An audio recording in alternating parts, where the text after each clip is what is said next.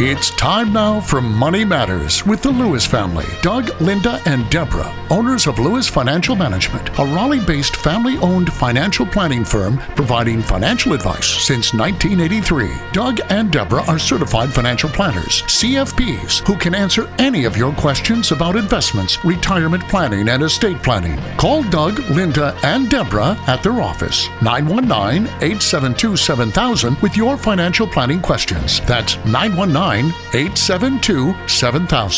Now, here are Doug, Linda, and Deborah. Investments offered through SFA Inc. Investment advice through Lewis Financial Management. SFA Inc. and Lewis Financial Management are not related entities. And we are the Lewis family, ready to answer your questions tonight. This is Linda Lewis, and thank you for joining us on Money Matters on News Radio 680 WPTF. And I'm Doug Lewis, certified financial planner. And I'm Deborah Lewis, certified financial planner. And we're here to answer your questions for the next hour. Hello, Jim. How can I help you? I'd like to ask you what you're recommending on executors for estate of a married couple, who you should choose as executors. Well, it depends a little bit on the situation. Tell me a little bit about yourself, Jim. How old are you? I'm 68. 68. And are you married? Yes. All right. And your wife's age? 60. 60. Is it a first marriage, or have you been married before, either of y'all? Before. Both of you been married before? Yes. All right. Have you had children from either marriage before yourselves? Yes. So both of you have children from previous marriages? Yes. And also children from your present marriage? No. No children between the two of you. Are you keeping your assets separated? Do you have a prenuptial? Yes. All right. So the combined size of the total estate right now, looking on a financial statement of the two of you, what would that be? I'm going to guess about $2 million. All right, so you got $2 million between the two of y'all on your financial statement. Right. And what kind of estate planning has been done thus far? We have done some of the usual things. You both have wills? Do you have? Yes, we've done that sort of thing, and as you folks know better than I, you have to review the wills regularly, which we try to do. Well, what I was wondering is, do you have any trust set up? Do you have revocable? No, not yet. All right, no revocable living trust set up yet? No. All right, and you have a simple will right now for each of y'all, which was created when? It was reviewed recently, as a matter of fact. All right, where do you want your assets to go? Well, we're trying to decide that. There will be some inheritance also, which we can't depend on, but one we must consider as a possibility. One coming to you and your wife? Yes. Of the approximate $2 million combined estate, about how does it break out? Is it at all equal? Probably be 60-40 or with my wife having the larger estate. All right. So, but even so, you yourself with 40%, you're looking at maybe $800 or more yourself. Maybe, yes. All right. Okay. Well, here's what needs to happen. You want to have revocable living trust established, each of you. You establish a trust, and you transfer your assets into this trust. Everything you own that can be transferred into this trust. Now, you identify the trustee of this trust as the one who's going to control it, and you want to be your own trustee. So you're simply moving it from your right hand to your left hand. However, now, at the time of your death, there'll be nothing to have to go through probate for a will or for an executor. You with me so far? Yes. How much of the $800,000 is in retirement assets? No, probably half of it. All right. So what you want to do, the 400 cannot, the 400 retirement assets can't go into a revocable trust. Okay. But the other 400 can be transferred into a revocable living trust with yourself as trustee. That means that should you die the next day, the $400,000 in the IRA or in the retirement plan will pass according to whomever the beneficiary is, and there's no executor needed for that. The $400 that's in the revocable living trust will not go through probate, because probate is only what's owned by you personally at your death, which would be zero. Mm-hmm. You with me so far? Mm-hmm. All right. Now, if we've laid out this schematic, at this point there's no need for an executor. However, we generally create what's called a pour-over will, which is a simple little will that says anything I forgot to put in my revocable living trust, throw it over there for me. Mm-hmm. And in that case, yes, an executor is necessary. But the real question then is going over to the trust and going to the IRA beneficiaries. And everything I tell you is duplicated by your wife identically. Mm-hmm. Okay? Now, at your death, Do you want any of your assets to pass to her? Yes, and we're working on how that will break down. And then do you want her to have the use of those assets only and the principal to go to your children afterwards? Or do you want her to have the principal and the income of those, since she already has a sizable estate of her own? Well, you're asking a good question. I guess we're in the process of deciding that. All right. I would suggest, number one, you should meet with a certified financial planner and walk through each of these questions, because each of them have certain repercussions. Jim, you can call me at the office at 919-872-7000. That's USA 7000. Okay. Because, for example, if you want your wife to have access to the income off of your assets, but not to have the principal, namely let the principal go to your children after she passes away, then you could establish inside the revocable living trust death instructions, which are called testamentary instructions, just as if they were written in your will, saying, I want so much of my stuff to go into a trust of which she gets the income but not the principal. Then the question is, who is going to be the manager of that trust? That's the trustee. Now, in some cases, you make her the trustee. If you're concerned that she might remarry and her next husband would possibly have a financial crisis that tempted her to access the principal and deprive your children of their estate, you can put things like Q-tip provisions, which are provisions that insist that the principal only go to the children, et cetera, et cetera, et cetera. And this could be vice versa, too. Exactly. Okay. Now, I am not an attorney, so I need to qualify that I'm not giving you legal advice on the air. I'm just giving you No, I understand it. Okay. All of these are things that I do in my office every day when I'm strategizing with my clients on their financial plan in the estate section. But the questions need to be thought out carefully in terms of what if. Okay. You can build it as flexibly as you want, but the bottom line is this. If you move everything from yours into trust, then the executor is a meaningless party. The real person to identify now is who will be the trustee controlling the trust. During your lifetime, you are the trustee, but if you become disabled, have a stroke or something, then who do you want to control those assets to help take care of you? Okay. Should it be your spouse, or should it be maybe one of your children? And over in her case, should it be you, or should it be one of the children? We have pretty much decided it should be one of us. Okay. Because of the complications of a large family. All right. And Right. that's very often the issue there. What do you do with children and children issues and spouses of children? It becomes very interesting when we lay out all the pieces in my office and go through all of them. All of a sudden, it comes up. Sometimes there's a trusted child who is most responsible. But the trustee is the party who replaces the issue of executor. And then the types of trust will define what type of trustee. I hope I've given you enough just as a way to start thinking about Yes, it. you have, and I appreciate it very much. Yeah, one thing that might be good, Jim, is since you and your wife do have some questions, and of course you're making these decisions, get a notebook and just jot down some of these issues that you're concerned about. And of course, work with a financial planner that can assist you so that your comfort level is at ease and that all of your desires are instructed. One thing that I make as an overriding principle in all of our estate plan recommendations of no-nos of who not to do, we never have a bank as a trustee. We never have the bank in a control position. How about as executor? Same way? Usually we don't have a bank as the executor. Okay. It's a big fee for no use. If you do it right. But if it's necessary to have a bank, we limit the powers of the bank to where they cannot control the money afterwards, the investment decisions, because then you're leaving your heirs subject to poor investment control. Hope that helps. Thanks very much. All right. Yes, Tim. and if you have any other questions, Jim, you can call me at the office at 919-872-7000.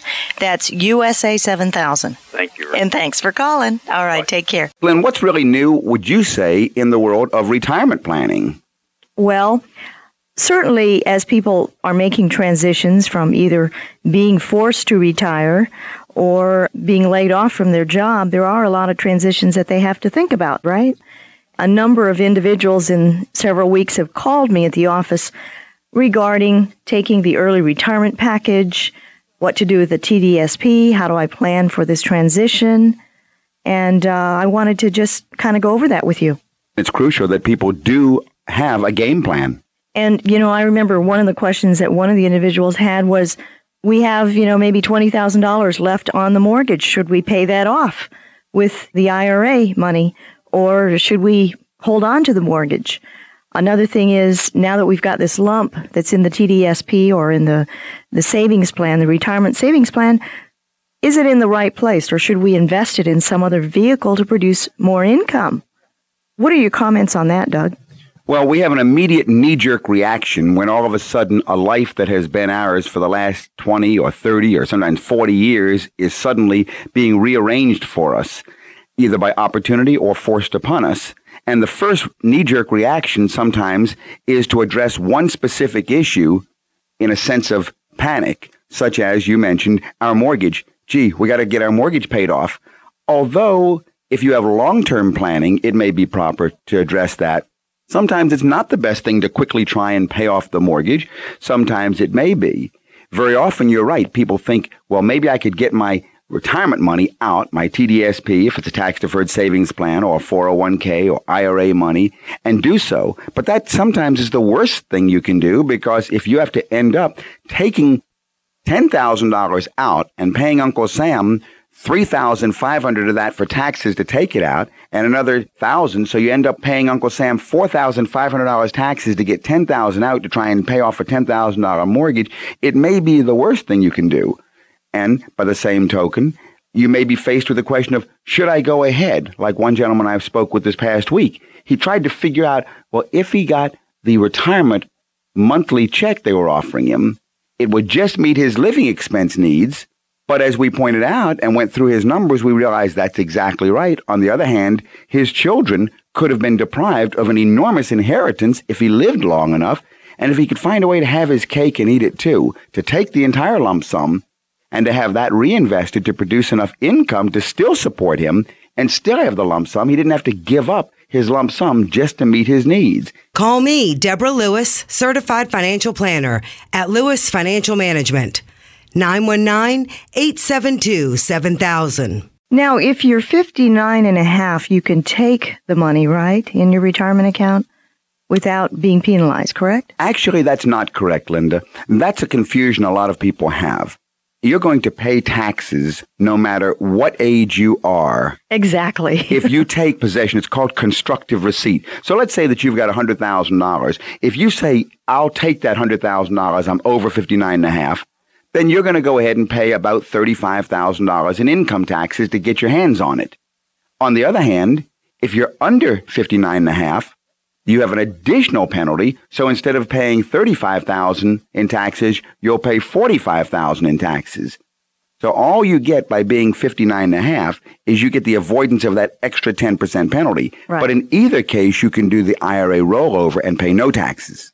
And then only be taxed on what income comes to you. Then you choose out of that IRA rollover how much you'd like to take out to live on, and then pay taxes only on that. And if you're under 59 and a half, then you can go ahead and actually pay the 10%, the little 10% penalty on that monthly check that you're taking out of your IRA, which might only be $200, and you might have to pay an extra $20 in taxes, but then you control it, not having it controlled for you. The overall advice is do not panic. Don't have a knee-jerk reaction to try and solve one specific part of your new world and create possibly another problem in another part. Don't try and solve the mortgage issue and hurt the retirement plan issue. Don't try and solve the cash flow issue and mess up the investment issue. Look at asset allocation, all these things. My overall advice is get help with a certified financial planner to look at the entire picture from the viewpoint of total planning, looking at all 7 aspects. The knee-jerk reaction, trying to do it yourself, is trying really to do. It's very similar to trying to do brain surgery on yourself. It's not a good idea, Lynn. Get your situation analyzed, right? Get your situation analyzed from a professional. And I want to commend all of our people out there. It seems like a lot of the folks that I speak to at the office that call in have done a wonderful job of accumulating, but they get to the panic stage where they're wondering, now what? What do we do? Work with a financial planner. Certainly, if you want any information, I'll be happy to send you some. That number at the office is 872-7000. 872-7000. Well, Doug, people seem to be calling at the office and asking me, how come some mutual funds advertise that they're paying 25% and the yield on their CDs is only 3%? People seem to be confusing yield with total return. Lynn, I think it's probably one of the most commonly confused areas in the world of investment planning right now, the question of current yield and the confusion with current yield and total return. First of all, let's go back to the basics, and let's think of investments as chickens and their income that's produced from them as eggs. The chicken is your principal. The income, that's the yield, is the egg. If it's a CD, what do you call that yield on a CD? Interest? Right. And if it's a stock, what do you call that yield? Dividend or distribution? It's the dividend. That's exactly right. Whatever it is, that's the income you get from it. So the question is, well, what is this 25% or 20% that people either see advertised in the paper or hear a stockbroker talk about or something like that? That's not the current yield, Linda. That's something called total return. Now, total return is a definition when your dividends or your current yield is reinvested back into your investment, and it's how much your investment has grown over the past whatever period of time it's quoted in. If it's a 1-year total return and you started with $10,000, if it was worth $12,000 at the end of the year, then your investment went from $10,000 to $12,000. That means you could sell it for $2,000 more than you paid for it, and that's a total return of 20%. However, that investment, that mutual fund, might have given a current yield of 7%, maybe $700. And if that $700 went back into that fund and bought more shares, and by the end of the year, the shares were worth $12,000, then the total return would be 20%, but the current yield would be 7%. And it's very important that people understand that the total return has nothing to do with the yield on investments. If you'd like any further information, call me at the office in Raleigh. That number is 919-872-7000. That's 919-USA-7000. We're going to take a caller right now. Steve, this is Doug Lewis, Certified Financial Planner. How can I help you this evening? Good evening. How are you? All right. It's clear in the case of an insurance salesman or a stockbroker or a lawyer how they get paid. In the case of a certified financial planner, you're giving a variety of advice, and you may advise to purchase products or something from another individual. How are you compensated? How do you go about getting a certified financial planner for yourself? Financial planners can be paid in one of 3 ways, and actually there are all sorts of variations on those ways. First of all, there is what's called the fee-only planner. The fee-only planner will be paid either on an hourly basis, or he may be paid or she may be paid on a flat basis, which is for a project. Let's say that you come with a series of questions you want asked and you want some analyses run and so forth, and he can quote you how much time it will take or how over what period or what his flat fee might be to do that. Some fee-only planners do what they call a percent of assets. So if you're going into a long-term financial planning relationship, some will go ahead and charge you anywhere from, say, 0.75% of your assets to, I've heard, as high as 3% of your assets. You really have to sort of walk through what type of arrangement you want with a fee-only planner. And I will say this, some fee-only planners do something called money management, where you sign over discretion, and then they charge you a percent of assets for managing the money, but not so much the financial planning component. It's just the money management component. Okay, now you have the other kind of planners. You have those that will go ahead and charge on what they call a fee commission basis. And that's where they may be a reduced fee, where they're charging you, again, either hourly or on a flat fee basis. But because the advice will contain some investment or some insurance or some implementation of something, they're going to be doing the implementation for you. So if it's disclosed to you up front and agreeable, then they can give you a reduced fee because there'll be commissions that you're going to have to pay to somebody.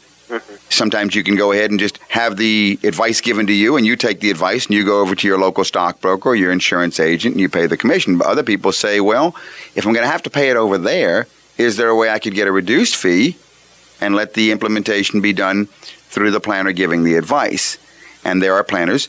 I would say most planners work in that way. Give us a call at Lewis Financial Management, 919-872-7000, and let us help you create a sensible plan. And I don't really agree with this third method, but I've heard it said that there are those who are commission-only planners. I don't think you can be independent if everything that you're doing is based upon some sort of implementation, some sort of a sale. Right. Because then you're commission-driven.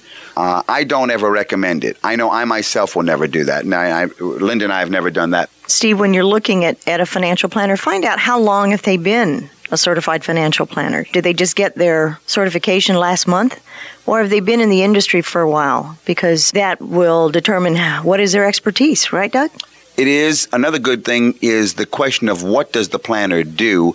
Planners are trained, especially certified financial planners, are trained to produce financial plans. Now, a financial plan is a document. It's a written document. Ours in our office cover 13 sections of the client's financial life. And that document is a series of analyses and recommendations. Then there's the ongoing reviews and the reports and the monitoring and the tracking and the ongoing planning through the years. So when interviewing planners, you should look at a sample financial plan. You should find out how many plans the planner produced this past year for clients. And you should look at the ongoing planning reports that the planner provides to his clients. And then, of course, you should make sure that you get client references and speak to clients who have been with the planner for a minimum of 2, 3, or 4 years. How could you be confident that a fee and commission financial planner would be working in your best interest instead of simply the best interest of the product he's selling? The only way that you can ever be confident of someone not taking advantage of you is really through experience. So, and I don't mean to hedge that question, but you've got a problem of the cost. If a person wants to work on a straight fee-only basis, many people can't afford it. Right. And then to work on a fee-only basis and then to go elsewhere and also pay commission, some don't. Questions that I would ask, though, is the planner at all connected with any investment products that he recommends? Mm-hmm. For example, let's say that he's at a brokerage firm and he calls himself a financial planner. Well, obviously, he's going to be recommending the products of that brokerage firm. Correct.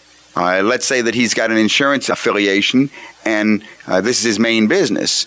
And I would also say one of the things you can do is you can look at the planner's revenues. Ask the planner, where do you get the bulk of your income from? From fees or from commissions? Mm-hmm. Our number here in Raleigh, if you'd like to give a call, is 919-872-7000. That's 919-USA-7000. Does that help, Steve? Okay, that's very good. I appreciate your time there. Oh, you're sure welcome. Thank you for calling. Bye-bye. Bye-bye now. Well, Doug, what's new in the world of retirement planning? There is something that's changing as the family structure is changing. Really, with parents living longer and longer and longer, somebody is going to have to take care of these aging parents, and that somebody really is falling to those children who are in the 50-year-old age bracket.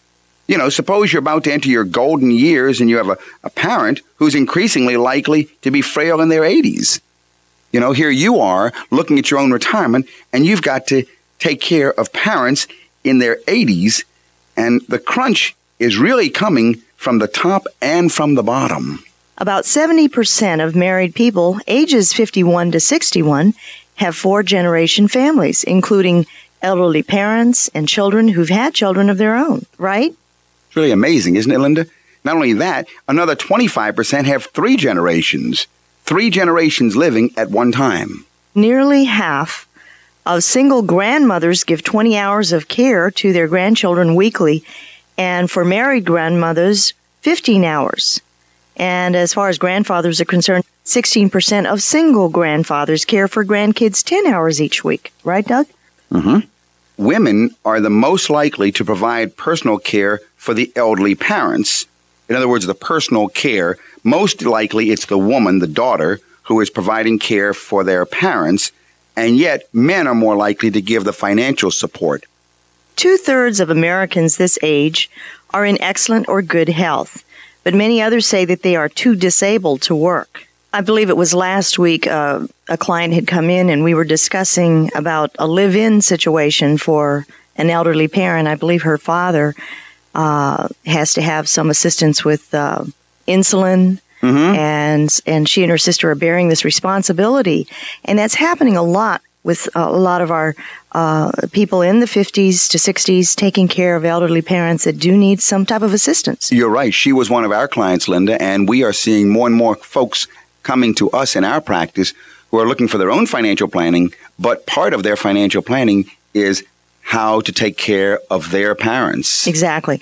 And many Americans edging toward retirement face a slew of problems, everything from poor financial security to increased family responsibilities. Right, Doug? Right. Those who are now in their 50s, who are moving into their pre-retirement years, may be facing a much more difficult situation than ever before, and the ones in their 30s right now are going to live entirely on Social Security.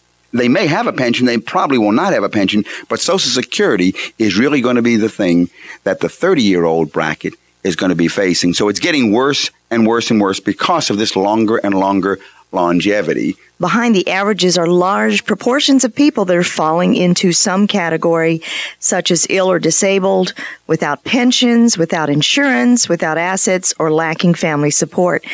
And because I speak to hundreds and hundreds of people that have questions or that are concerned about doing some financial planning in their situation, it's important for people to look at their situation and get an analysis as to whether they're going to be comfortable at retirement, right? Right, Linda. And I think you probably need to explain to the audience, those who don't know what you just meant by that, when you speak to hundreds by hundreds. When we go off the air, then we live our regular life as financial planners during the week at the office. That number at the office, by the way, is 919-872-7000. You've probably spoken to well over 3,000 people in the last couple of years. Yes, that's a lot of hours. And then what happens when they call you? Then what do you do next? Well, usually I find out what is their concern, what is the situation, and then they tell me a little bit about their assets and their liabilities and, you know, their situation, whether they're going to retire or they've inherited money or they want to do some college funding, etc.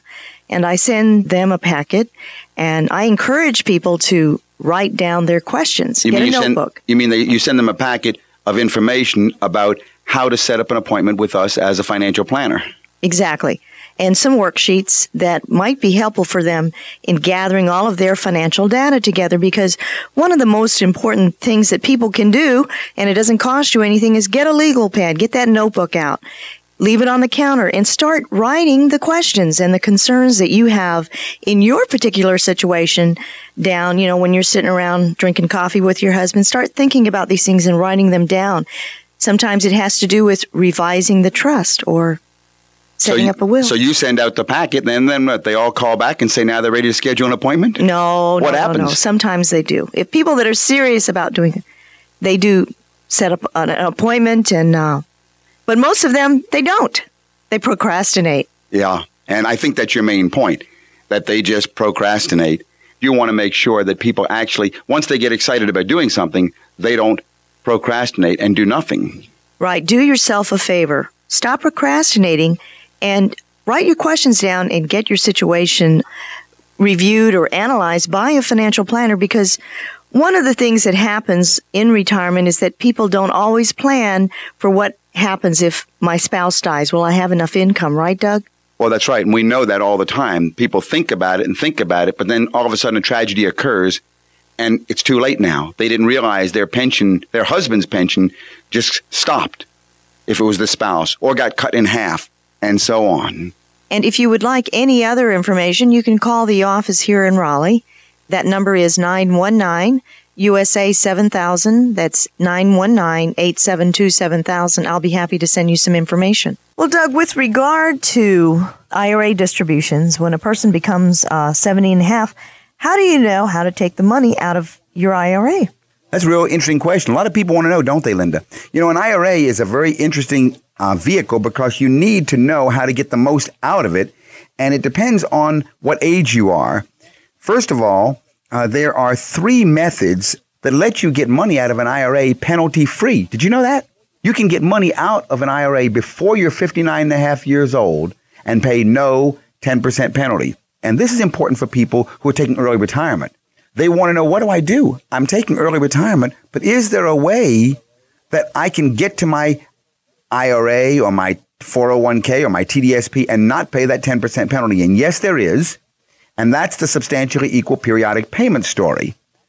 Now, there are 3 methods to compute this feature available. But basically what the rule says is that you can take money out of your IRA or your retirement plan penalty-free if you set up a payment schedule based on a single life expectancy or a joint life expectancy, and that payment must be made to you every year, at least annually, and they have to continue for the later of 5 years or up until age 59 and a half, whichever is the longest period. Now, if you fulfill those 3 methods, those 3 conditions, you don't have to worry about that 10% penalty. So you have to fulfill those conditions. Right. You've got to set up a payment schedule that never changes. Right. It's a fixed amount, huh? Right. And it's got to go until you're 59 and a half or 5 years, the longer of the 2 periods. But now that brings you down to, what's that payment method? Well, what is? Well, this is where the IRS gives you 3 choices. They give you 1, the life expectancy method. Number 2, they give you the amortization method. And number 3, they give you the annuitization method. And it's quite important to know how to work with those different formulas because you have 3 choices on setting this thing up. Life expectancy method? Yeah, it means how long you expect to live. The life expectancy method. This method is determined by dividing the individual's balance in his IRA by his life expectancy. And you can also include your spouse's life expectancy to get a joint life. And this amount has to be redetermined each year based on that amount and so forth. Now, this method is the same one that you use when you get to be 70 and a half, by the way. This is what we call the minimum distribution method. But this method, that if you use this method, this will give the smallest dollar amount of the 3. This is Deborah Lewis. Call 919-872-7000 to set an appointment with me regarding your financial situation. Call me at 919-872-7000. You got 3 methods you can choose. If you use the life expectancy method, and remember, once you set this method up, you can't change it. You can't change it. Once you set up this method, you can't change it for 5 years or age 59 and a half, the longer of the 2 periods. So it'll be the smallest amount or the smallest. If you use this, if you need a small figure, this would be the one to choose. Second method is called the amortization method. Now, the amortization method also gives you a level payment, and it's determined by amortizing the balance over the life expectancy of the individual at what's called a reasonable interest rate. Now, that reasonable interest rate is determined by IRS guidelines, and they say that you can be anywhere within 80 to 120% of the federal midterm rate. So you can you work with your financial planner, and if you use the amortization method, you can sort of fudge a little bit here and there to find out what is the dollar amount you need for your living expenses to get out what you need, because you can't change it. If you do change it, anytime in that period, every dollar you've taken out in the past for the last X number of years is going to be hit with a 10% penalty. The third one is the annuitization method. This method also gives you level payments. And this method will work very similar to the amortization method. One of these 2 is going to be the best one for early retirees. It's got to be based on your living expense need, whereas the first method is the best one for people 70 and a half. It's important to work with a financial planner to figure out what is best for you because you can't change it. To any of our listeners, if you have a question or if you would like to receive our introductory packet of information, I'll be happy to send it to you. Our number in Raleigh is 919-872-7000. That is USA 7000. If you have some financial planning concerns or questions about your situation, get a notebook and start jotting down some of those questions and work with a financial planner. You're listening to Money Matters with Doug and Linda Lewis, and we're going to take a caller right now. Go ahead, Jerry. How can I help you? Doug Lewis. Yes, thank you. My daughter blessed me with my first grandchild 6 months ago. Mazel tov. Thank you. That's congratulations. Yes. And consequently, I'm thinking of my will, with regard to a will. And I was wondering, are lawyers sufficiently conversant with the matters that you engage in to be trusted, or should I see a financial planner first? That's a very good question. I'm glad that somebody finally asked that. No, they are not. We are not what they call a board-certified state. Some states, they're board-certified where they have to declare what they're specialist in. But no, attorneys are not versed in these. Some are and some aren't. You should be working with a certified financial planner who can work in tandem with the attorney, even help find the attorney so he can set up the strategy and the attorney can do the legal work. That's a very good question, Jerry. General reference to assets, property, and such in a will is not sufficient, in your opinion. General reference? You mean for an attorney to know? Well, merely to refer in the matter of disposing of one's estate. You want to go through the numbers. I see. In other words, it's got to be numerically worked out, and that's where the attorney generally he's not going to have that or whatever. Jerry, if you will call me at my office, I'd love to talk this more with you because this is a very touchy matter, and it's one that's very dear to my heart because people get messed up real bad in this area. My number is 872-7000. You're right. Gifting strategies and working with a proper attorney are crucial. Thank you, Doug. Thank you, Jerry. Bye-bye. Bye-bye now. Thank you for listening. Well, there was an interesting article regarding withdrawing money and cutting taxes. Did you see that, Doug? Was that the article in the Wall Street Journal? Yes. Yeah, investors can save a lot of money on taxes if they're putting money aside in 401k plans and IRAs, but many investors who are in or near retirement also can end up paying less in taxes in the long run by carefully timing withdrawals from those saving vehicles. A high balance in an IRA can actually be a curse as well as a blessing when it comes to taxes, particularly for older investors. Once account holders reach the age of 70 and a half, they often must withdraw a minimum amount each year determined by their age and account balance. So if frugal investors delay taking money out earlier to let their accounts grow, then those required minimum withdrawals, we call them RMDs when you're 70 and a half, they can actually push the client into higher income tax brackets and increase the taxes owed. So the solution is start taking at least some of the money out in the decade or so before you turn 70 and a half. Or if, you know... And that works. That really works well, Linda, because if you do that, even, of course, you have to wait till you're after 59 and a half.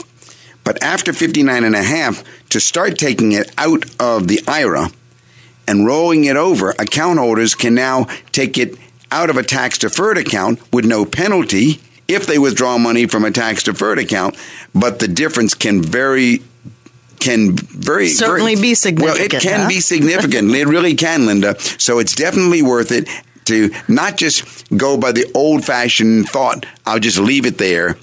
Because when you take it out, you may be thrown into a higher tax bracket. And isn't it true with some of the clients that we've met with, and, you know, there are a lot of folks, maybe to you, some of our listeners, you have adequate income, and maybe you're still working, and you don't need this extra income, but Uncle Sam is saying, hey, it's time for you to start taking it out, because as you take it out of your IRA, the government's getting taxes, right? That's right. And, of course, we're seeing more and more clients right now who are telling us this is the year.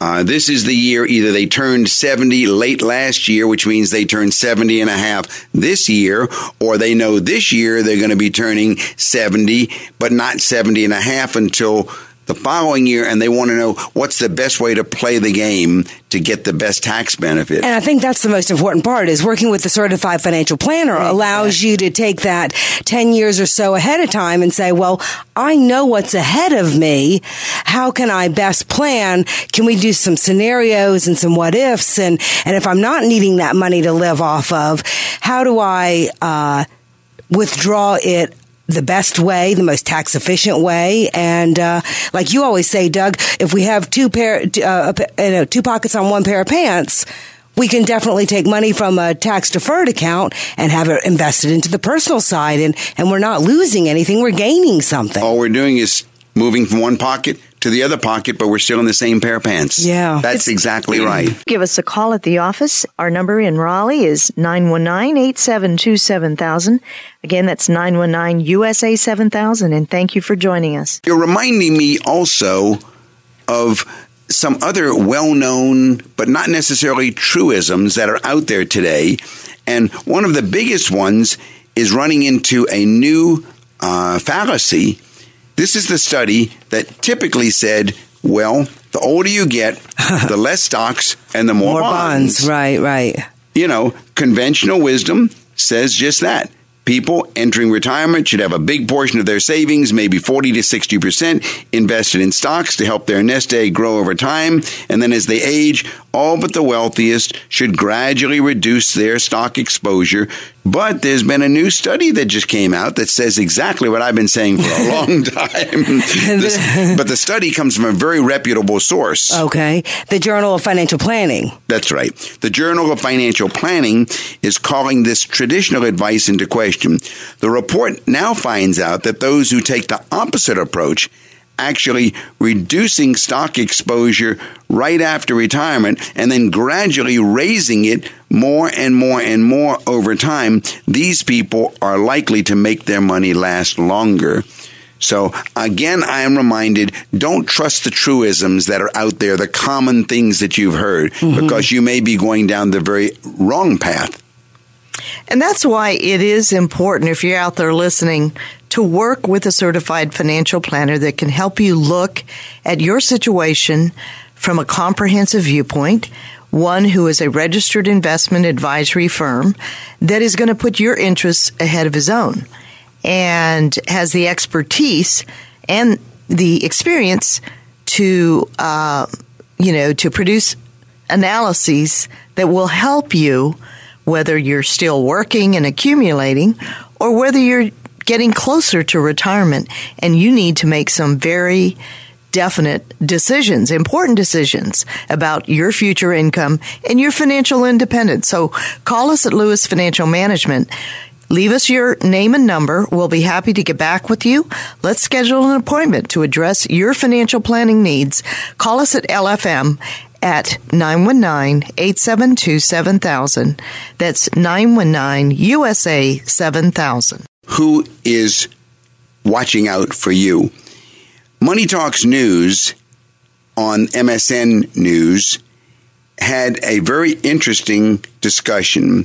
The writer said several weeks ago during a regular face-to-face chat about my Roth IRA investment choices, I asked my financial advisor if he'd be willing to sign a fiduciary pledge. Article said I'd read a lot about this fiduciary pledge and the fiduciary duty behind them. I knew just enough to be curious about my own advisor's willingness to sign. I even prepared for the part of the conversation by printing out a fairly standard fiduciary pledge and having it ready for him to review and sign.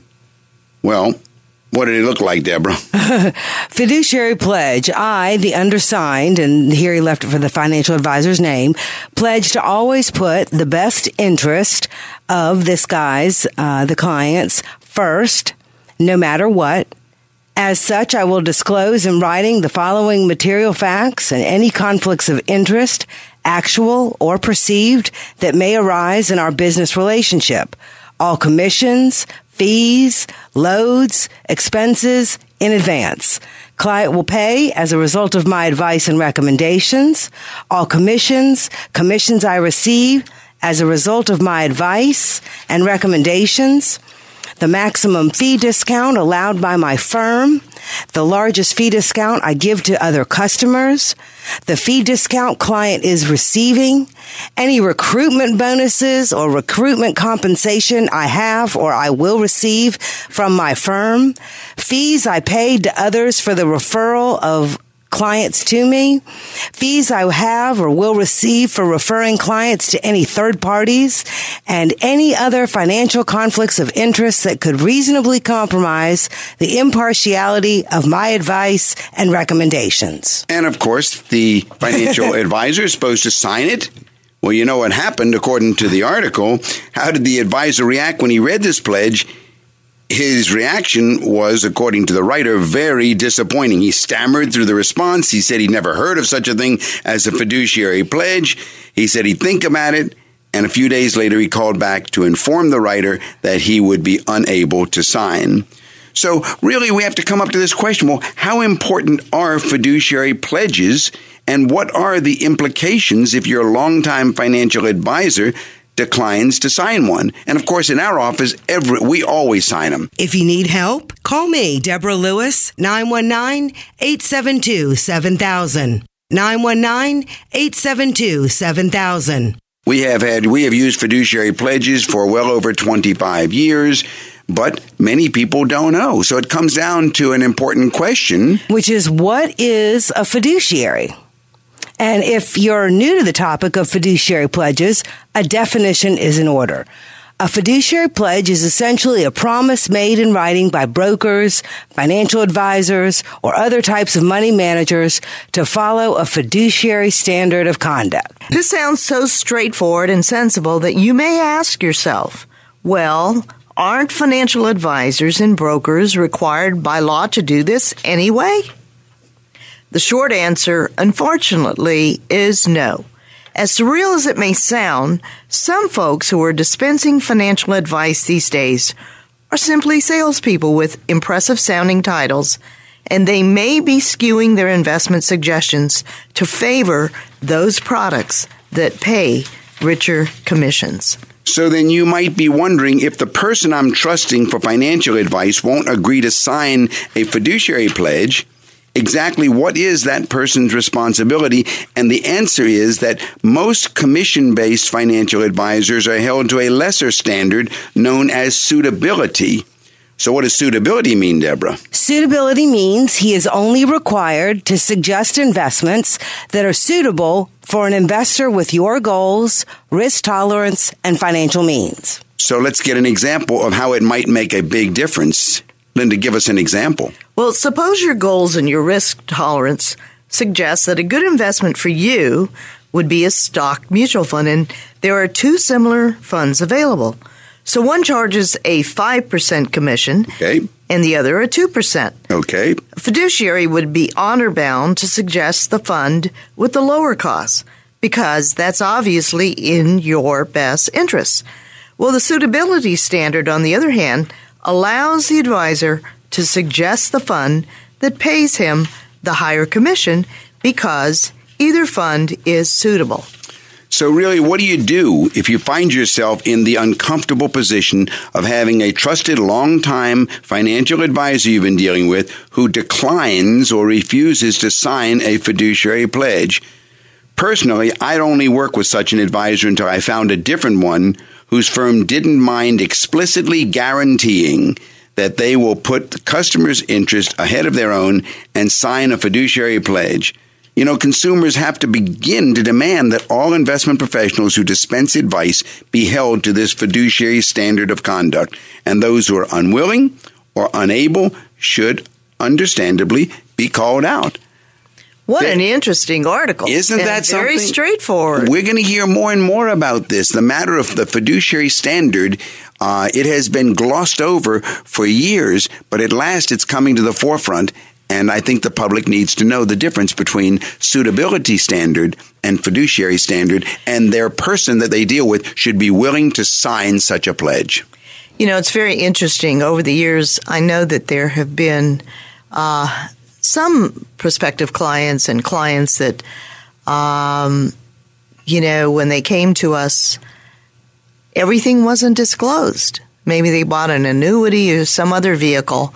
And it is important that everything be disclosed. Wouldn't you agree, Doug? Absolutely. It's the investor's right. You have a right, it shouldn't even be thought of. You have a right to know everything because it's your money. Give us a call at the office. Our number in Raleigh is 919-872-7000.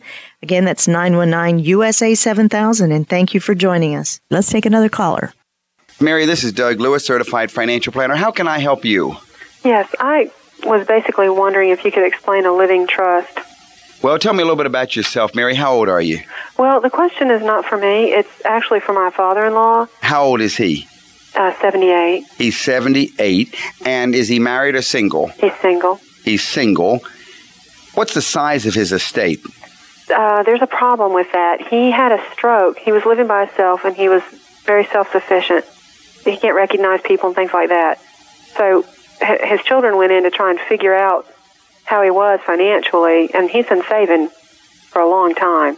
He lives very, very modestly, and I think they had said somewhere around $700,000. But all right. Now, he no longer is competent with his senses. Is that the condition? Most of the time. Well, and you're considering the question of, is a living trust suitable for him? Yes. Well, I don't think that you could get a living trust for him, because a living trust is an arrangement set up by the individual. You see what I'm saying? Yeah. A living trust, a revocable living trust, has a number of wonderful benefits.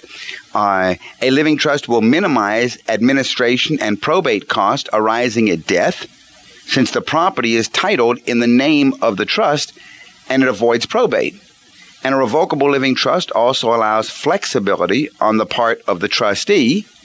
The trustee is usually the person who sets it up, although it can be a child or another person. The person who sets it up transfers his assets into the trust and identifies and names the trustee. And then, since it's revocable, the person who sets it up can make any changes in the trust agreement anytime they wish. That's why it's called a revocable living trust. And the living trust avoids publicity with respect to the transfer of property, because details are not made as a matter of public record after a person dies. And one of the biggest advantages of the revocable living trust is that it avoids the necessity of a court-supervised conservatorship in the event of a physical or mental incompetence, but you got to do that beforehand.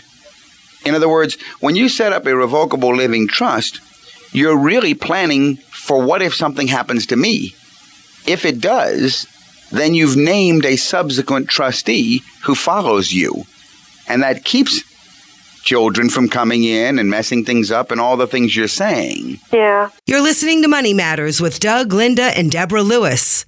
Call to make an appointment with Deborah Lewis, certified financial planner of Lewis Financial Management. Call 919-872-7000 or visit our website, dougandlinda.com.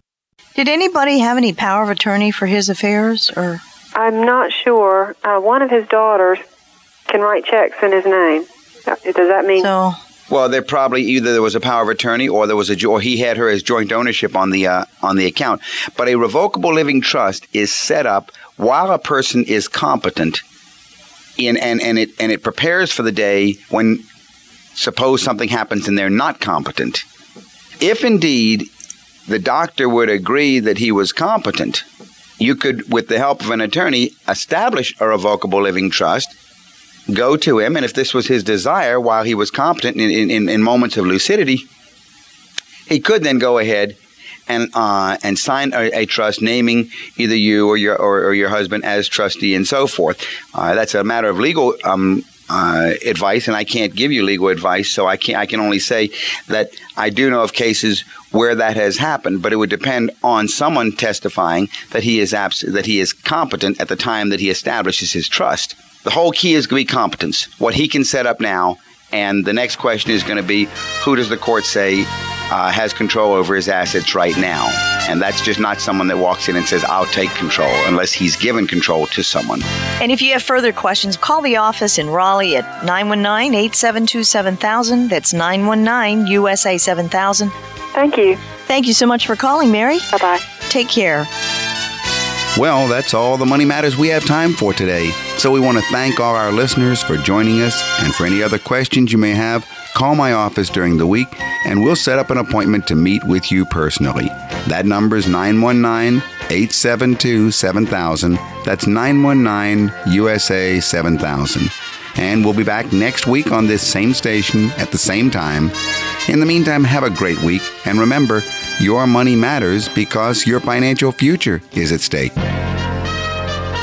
You've been listening to Money Matters with Doug, Linda, and Deborah Lewis. Money Matters provides you with a personal financial hotline on any subject where money really matters. For more information, you can call Doug, Linda, or Deborah in Raleigh at 919-872-7000. That's USA 7000. Listen again next Saturday and Sunday at 5 p.m. for Money Matters with the Lewises on 680 WPTF.